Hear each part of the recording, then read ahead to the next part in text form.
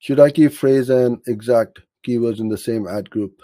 As I said earlier on, it really depends on how your campaigns and ad groups have been set up. You can do both. You can keep them together, or you can keep them separate. With separate, then you will need to keep, or you need to have a better workflow.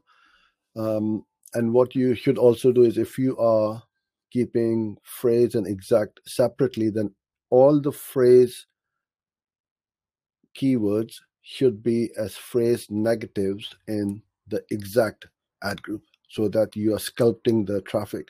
And that becomes a bit more complicated for most people because it is a fair amount of work as you keep adding more keywords to the ad groups. You then need to negate them out from the exact match, or the exact match keyword should be as exact negatives in the phrase, so the phrase don't trigger the exact match system. So it really depends um, on your workflow and how you create them. But for sure, you can definitely keep them in the same ad group.